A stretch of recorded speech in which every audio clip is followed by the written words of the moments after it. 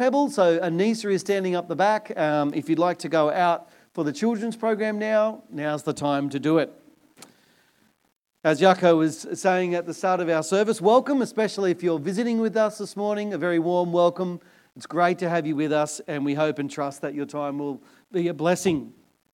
For those of you that are regulars here at Cornerstone, you would have noticed there's been a big change in what we're going to be looking at over the next couple of weeks and months. I was going to do a series on the Old Testament book of Judges, and I had this really great series. It sounds very proud, doesn't it?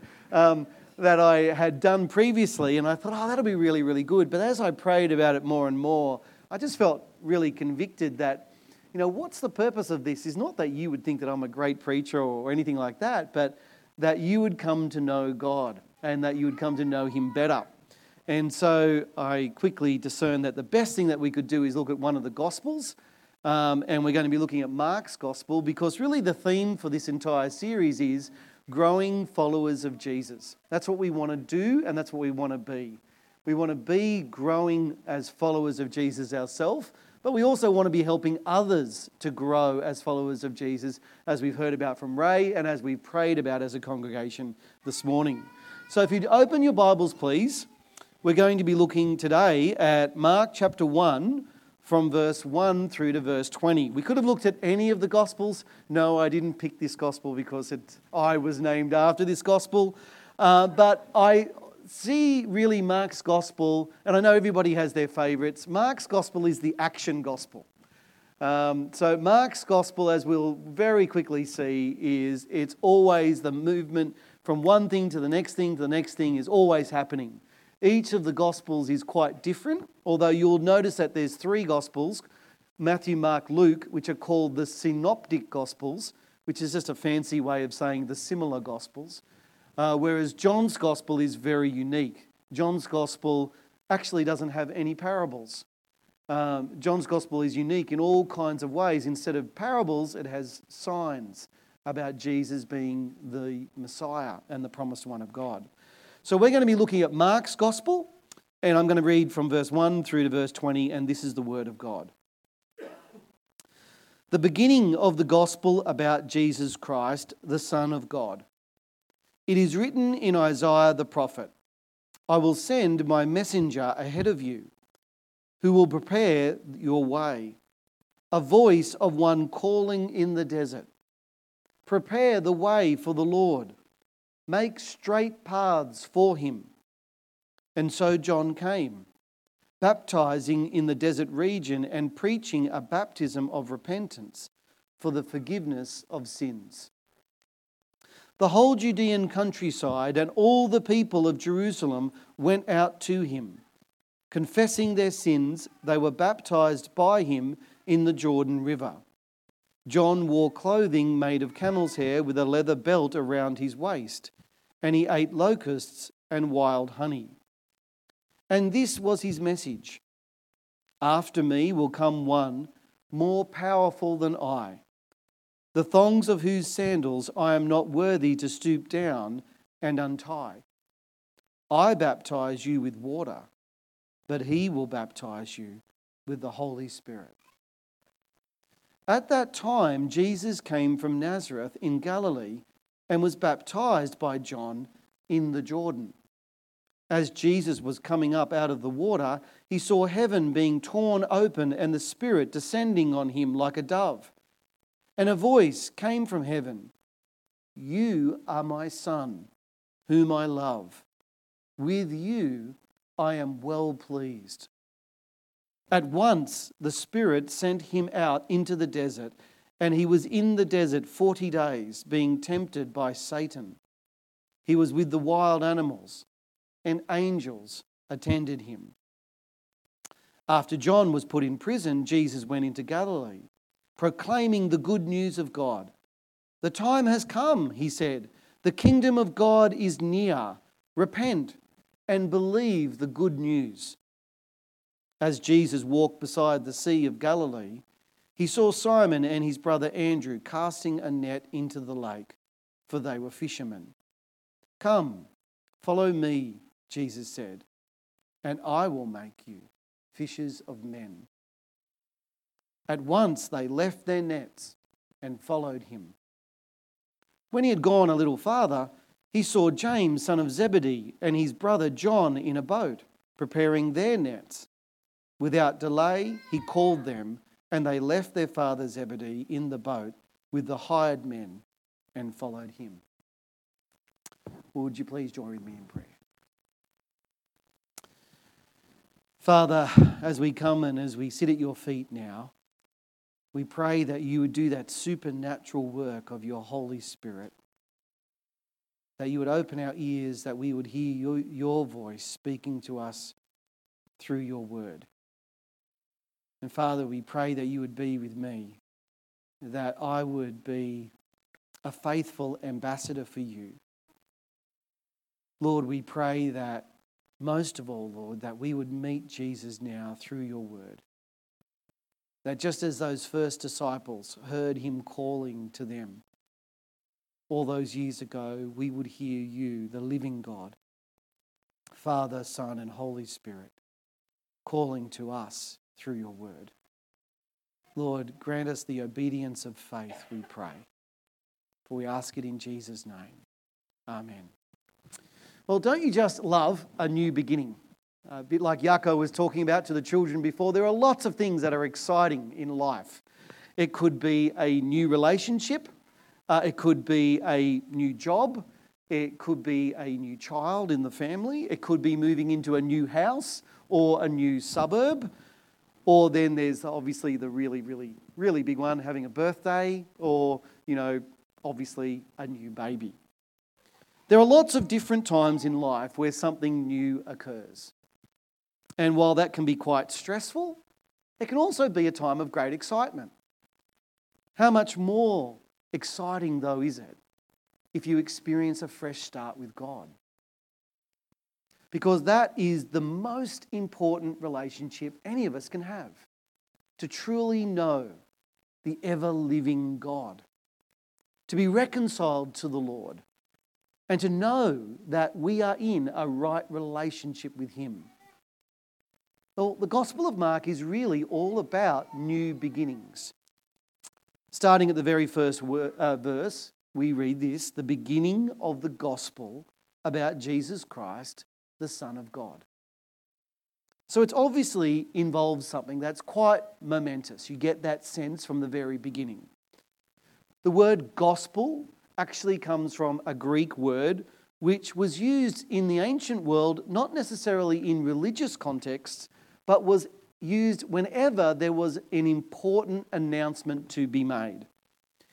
It could be everything from the wonderful news of a victory in battle to the enthronement of a new ruler. In fact, you could go down to the local market and there would be, like sometimes we used to have a little red light in Coles or Woolies saying that there was a special on for food, half-price fish or something like that. That, in the ancient world, was a gospel. It was good news. I once read that the birth of Caesar Augustus was literally proclaimed as a gospel. For it was publicly announced that his birthday, this is what it was said, signalled the beginning of good news for the world. It's phrased in almost exactly the same way for us here in Mark's Gospel. Except here it's not talking about Caesar or the ruler of Rome, it's talking about God's king, which is really what the word Christ or Messiah means. It's the same thing. It means God's anointed ruler or king. The context in which Mark is writing about, though, is really significant. He's probably writing from Rome as the persecution of the Emperor Nero breaks out. And Nero is blaming the Christians for the fire that has engulfed most of Rome. Mark, though, is telling us that there is a true king in the world and that it's Jesus the Christ, God's true Son. In fact, as Nero was burning Christians at the stake as lanterns in his own gardens or feeding them to the lions, the wild animals in the Colosseum, in just a little while we see that Jesus was also led into the wilderness amongst the wild animals as well. It was a comfort to the early Christians knowing that their king was going through exactly the same kinds of trials as they were. Now, if you take a look down at your sermon outlines, you'll see that there are three things in particular that Mark tells us about Jesus. You'll find this on the inside of your corner posts. The first is that he is the promised king. The second is that he is the anointed king. And the third, and this is something of a strange one, but I think probably the most significant, and that is he is a fisher king.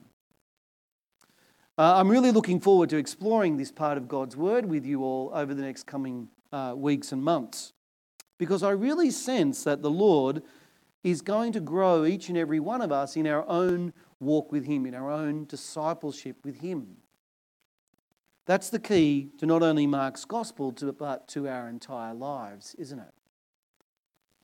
The first point then is that Jesus is the promised king. Significantly, Mark doesn't tell us anything about Jesus' infancy or his childhood. Only Matthew and Luke do that. The strategy that the Gospel of Mark takes is to jump straight in and is to hit us with the good news. Jaco mentioned before, there are two other places where a book of the Bible will start with "in the beginning." You probably picked the first one easily enough. Genesis 1 verse 1, "In the beginning, God created the heavens and the earth." And significantly, the Gospel of John. In the beginning was the Word, and the Word was with God, and the Word was God. Here we have something similar here. The strategy that Mark's Gospel takes, as I said, is one of action. It's one of immediacy. That's a bit of a thing with Mark. There is this compulsion, you might say, in everything that he's writing. Everything happens immediately. One thing after the other, after the other. In fact, the Greek word for immediately is used 42 times in the Gospel of Mark.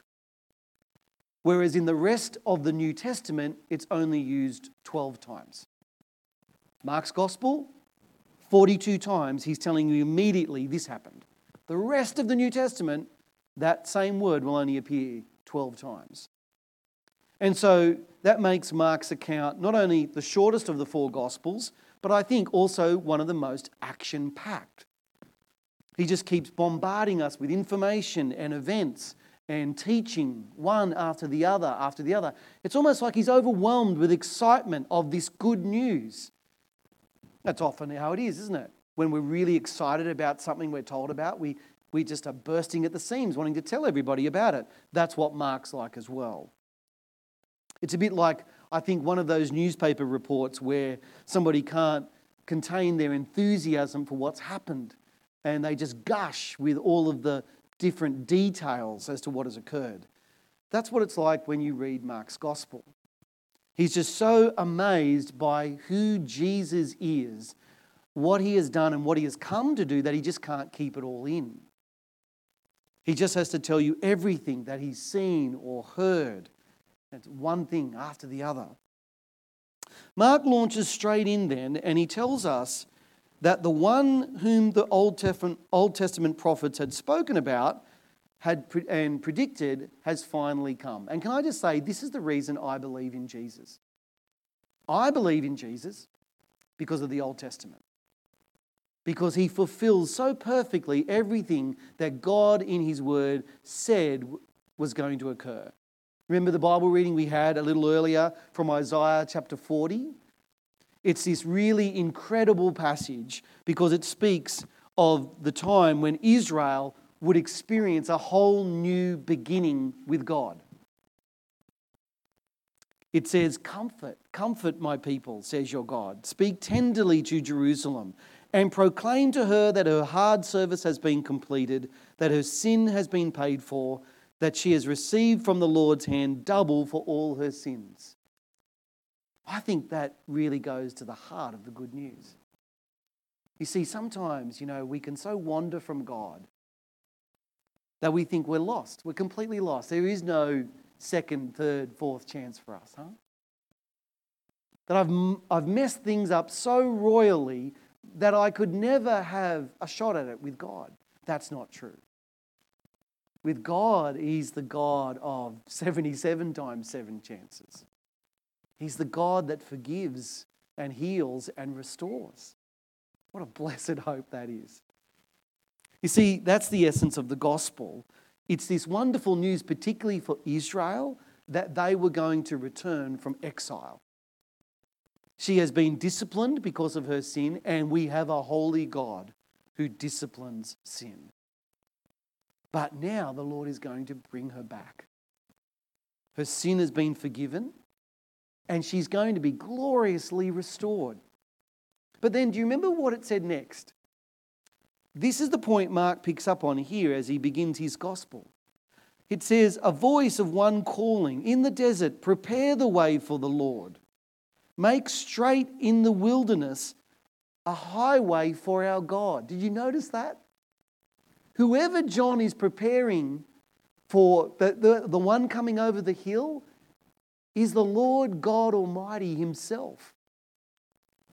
I used to live in outback New South Wales, and often we'd have these big cotton pickers go down the road and have to move them from farm to farm. It was a bit of a dangerous thing because they were so over wide. If you didn't get off the road, you could hit the edge of them and people would get killed. So they'd have these little support vehicles, often these little trucks that would go ahead, often a ute with flashing lights on it saying, warning, there's something big coming. That's what John's doing here. He's saying there's something really big coming. In fact, the Lord's coming. So get yourself ready. Make your path straight. Get off the road, you might say. Every valley, he says, shall be raised up. Every mountain and hill made low. The rough ground shall become level. The rugged places a plain. In other words, what's he saying? Repent. And the glory of the Lord will be revealed, and all mankind together will see it. For the mouth of the Lord has spoken. That was said 700-800 years before Jesus. And it's happened. What God said would happen has occurred. Now, this is exactly where John the Baptist comes in. John is calling on everyone to repent. In fact, he's symbolically asking them to do even more than that. By washing people with water in the Jordan River, he's calling on them to be saved all over again. He's calling on them to come to God and be forgiven, to have all of their sins washed away. Because if you think back to Israel's history, you remember from the book of Joshua that when they went into the promised land, the Lord miraculously stood up the waters into a heap so that they could pass through the waters and go into the promised land. It was just like what had happened at the very beginning of Israel's history. Now it's happening again. Back then they'd escaped from Pharaoh, out of Egypt, out of slavery, into the promised land. And now in exactly the same place, here is John, and he's doing exactly the same thing. Except this time, he's not miraculously parting the waters, but as a priest, and that's who John is. As a priest, he's ceremonially washing the people with water as a sign of their purification. He's saying you need to be forgiven, that their sins have been washed away, and so, as a result, they've been reconciled to Almighty God. The whole point of all of this, though, is that Jesus is the King that God's word has promised. This is something that's quite unique, actually, in all the religions of the world. Christianity is the only religion to accurately predict or prophesy the coming of its central figure. No other religion has done that. That's why I think it's so important each week when we come together for church, we have both an Old Testament and a New Testament reading, because you can't really understand the one without the other. As the church father Augustine used to say, the New Testament is concealed in the Old Testament, and the Old Testament is revealed in the New. The New Testament is concealed in the Old Testament, and the Old Testament is revealed in the New. That is, the Old Testament explains, it foreshadows, and it predicts the New. So Jesus is the promised King. The Old Testament scriptures predicted his arrival, and the New Testament scriptures confirm that this has actually taken place. The second point is that Jesus is the anointed king. This follows on quite closely from the previous point, but it expands and it focuses it in a really important way. You see, this is where there is this really great point that Mark is making here, which is really easy to miss. And that is, if you take a look at verse 10, Mark says that Jesus was coming out of the water, and immediately he saw the heavens being torn open and the Holy Spirit descending on him like a dove. For some strange reason, the NIV leaves out the word immediately, but more literal translations like the ESV have it. The point is, though, Jesus was immediately filled and empowered by the Spirit of God himself at the very beginning of his ministry. And it was divinely confirmed. Now, that doesn't mean that Jesus was becoming God at this point, because remember in the very first verse of the Gospel, Mark states that Jesus already was the Son of God. This is not describing Jesus himself as lacking the Spirit. It's actually for the benefit of everybody else. The verse that I really want to draw your attention to then is what God himself says when Jesus comes out of the water in verse 11. He says, "From heaven, you are my Son whom I love. With you I am well pleased." Now, if you take a look at your sermon outlines again, you'll see that there are three main passages that I directly alluded to here. We don't need to look them all up now, but there are actually a few more, but because of time, I'll limit myself to these three. The first is from Psalm 2, verse 7, and it's where God describes his anointed king as being his son. That's a really important passage because the king in Psalm 2 is the one who is going to rule over the entire world. He's not just Israel's king, he's the king of all the world. The one whom all the kings and rulers of the world are going to bow their knees to and acknowledge that he has authority over them. The second reference is to Isaiah 42, and that's where the suffering servant is described as being the one in whom the Lord God or the Father is well pleased. Now, that's an absolutely massive thing to say. Because if you're familiar with any of the passages involving the suffering servant, then you'll realize that what it's saying is that Jesus has come to earth to take upon himself the punishment which we deserve. That he will be a substitute or a scapegoat in the ultimate sense of the word. And the third and final reference, though, is to Genesis 22, and that's where Abraham is told to sacrifice his son, his one and only son, whom he loves. Which is all the more incredible when you know that he was the child of promise, the one whom God said he was going to build his entire nation. And Abraham was willing to do that, we're told later, because Abraham believed that even then God could bring that child back from the dead. Not only that, but he'd given to Abraham and Sarah when they were well into their 90s and they hadn't even been able to conceive a child before that. So Isaac's birth really was a miracle in the true sense of the word. Thankfully, though, as we all know, he doesn't sacrifice him in the end, and God provides a substitute, a ram, in its place. The thing is, though, if you put all of these three passages together, then you get this incredible picture as to who Jesus is and what he's going to do. He's going to be a king. He's going to be a suffering servant that pays the penalty for our sin. And most of all, he will act as a substitute for us. And all of this is in fulfillment of what the Old Testament actually said would take place. Do you see? There is an incredible depth and theological richness to these three short sentences. Not only that, but you cannot also overlook the fact that God audibly speaks to everyone here from heaven. This obviously doesn't happen very much, even in the pages of Scripture.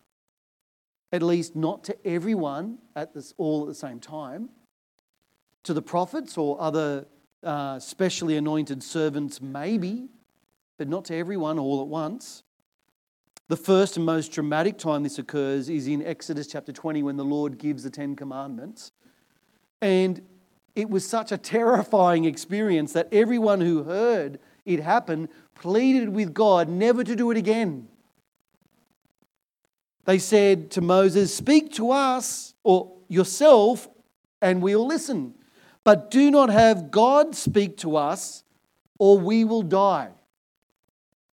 I sometimes think, people that say, "Oh, well, I'd like God to speak to me to really believe." I don't think you would. And yet here we have God speaking directly from heaven in confirmation that Jesus truly is His anointed Son. He didn't take this honor upon Himself. He wasn't deluded. He wasn't crazy. This is something that God Himself confirms from heaven. By the way, Mark makes a really neat point here when he talks about the Spirit sending Jesus into the desert after his baptism. The Greek word he uses literally is like cast out, ekbalo.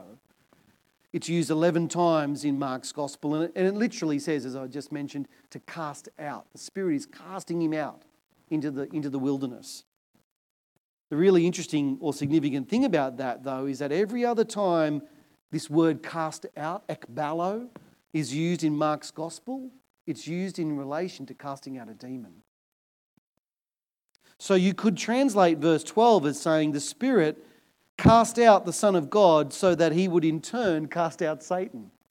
You see? And God willing, we'll see next week how Jesus casts out Satan straight away. Although ironically, the first place He does that is at church. He goes to a Jewish synagogue where he casts out a demon. But the first thing Jesus is immediately sent by the Holy Spirit to do is to go into battle with God's enemy. Now that's a really, I think, incredible thing when you think about it, because from the very beginning of His ministry, it takes on a cosmic significance. It's nothing less than a war between the forces of good and evil. In fact, there's another layer to this, and that is Jesus is becoming the true Israel. What Israel could never do, Jesus does.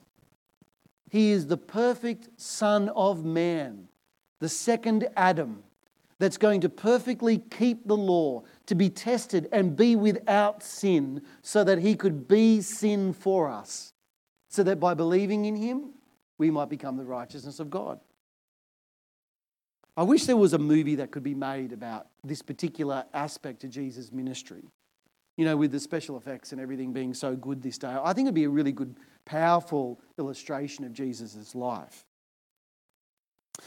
The third and final point that Mark tells us, though, about Jesus is that He is the fisher king. Now, this might seem like a bit of a moot point because it's so well known that Jesus chose mostly fishermen to go and be fishers of men.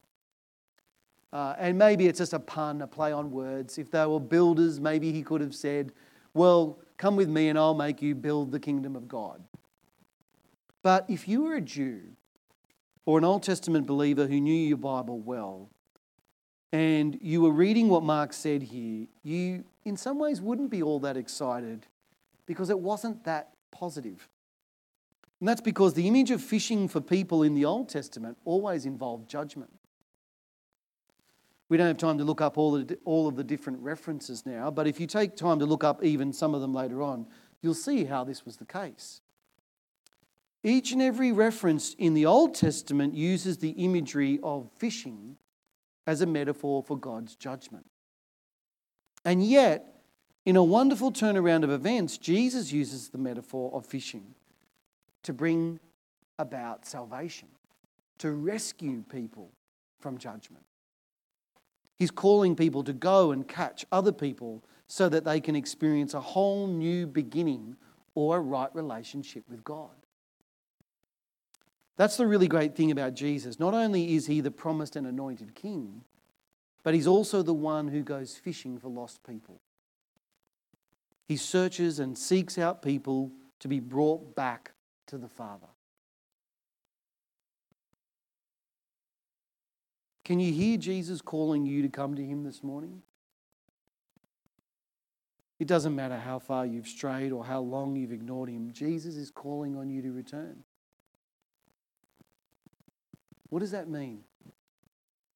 Well, the first thing it means is that you'll be willing to come to Jesus and be washed. That might seem pretty simple, but it's actually one of the most difficult things in the world to do, because it requires having the humility to admit to God that you've sinned. That because of our actions, we've defiled ourselves and become morally and spiritually unclean. If we're prepared to admit that we've done that, though, then we can know this, that this King who you've met this morning in his word will forgive you and cleanse you of everything. To forgive us of even the most disappointing moral failure. Flowing out from that comes the second point, and that is being forgiven always leads to change. That's why the prophet Isaiah says, "Every valley shall be raised up, every mountain and hill made low. The rough ground shall become level and the rugged places a plain." That's the effect that God's mercy has on us. It empowers us to straighten out those areas in our life that we know are crooked or uneven. If you've already accepted God's forgiveness, his cleansing for sin, then what areas of your life is the Holy Spirit convicting you of now that you need to make straight? The fact that Isaiah says that the hills will be levelled and the valleys filled in suggests that repentance will mean that we have to stop doing some things and start doing other things. I was talking to a young man just a couple of weeks ago, and he was saying that when he came to Christ and was forgiven, he realised that so much of his time was taken up with gaming. Now, computer gaming in some ways is not that bad, but for him, he said it was a real problem. And so he came home and he said, "Well, Lord, if you really want me to stop doing this so that I can give you more of my time, help me to sell my gaming computer." And the next day it was gone. Because he realised that something else had captured his heart and his affection, his attention. Or maybe you have to stop looking at pornography. Or you have to stop being so judgmental and critical. But on the other hand, maybe you have to start making church more of a priority, God's word more of a priority, loving his people more of a priority, to worship with his people and to grow in your knowledge and understanding of his word. That would be a great way of starting to love God more, wouldn't it? Because you can't say that you love God and hate his people. Being a follower of Christ is an all-in commitment. It's something that requires us to make a radical response. There's a really great example of this, I think, in the book of 1 Kings. I've printed the verse out for you on the bottom of your sermon outlines. If you could just open this and have a look at this, I think it's quite powerful. It's where Elisha decides to follow the prophet Elijah. And in verse 21 of chapter 19 we read, "So Elisha left him and went back. He took his yoke of oxen and slaughtered them. He burned the ploughing equipment to cook the meat and gave it to the people, and they ate." There's no going back now. Then he set out to follow Elijah and became his attendant or servant. If you want to become a follower of Jesus, then that's the type of commitment you need to be prepared to make. Not that he will always ask you to leave your job or sell your house or car, but that you'll love him more than all of those things. that Jesus is your real and first love. That's the kind of response he's calling on you and me to make. So let me ask you this question in conclusion. Are you following the King? Or has something else got your heart and attention? Are you committed to Jesus more than anyone or anything else? Do you love him? Do you live for him, seeking his glory and praise? And do you seek, as we've prayed and heard about this morning, to help others to know him as well? Well, on that note, why don't we spend some time in prayer, shall we? Let's pray. Father, we thank you for speaking to us through your word this morning. We thank you, Lord, that it's so clear and so powerful and so real. Because it's true, Lord. You are the true and living God. And we pray, Lord, that you will soften our hearts to both receive your cleansing and your forgiveness, as well as the courage and strength to follow you, to love you rather than anything else in this world. Lord, we thank you for speaking to us through your word. We do worship you and we love you. And we pray that in our absolute weakness, Lord, you will meet us. And each day that your Spirit will refresh us, that your mercy will be new every morning, and we'll know that in our experience. That we'll know how great your love for us in Christ, that you took the initiative to save us even while we were dead, to find us even when we were lost. Lord, help each one of us to know more and more your love, your mercy, and your acceptance. And we ask this in Jesus' name. Amen. Let's stand and sing.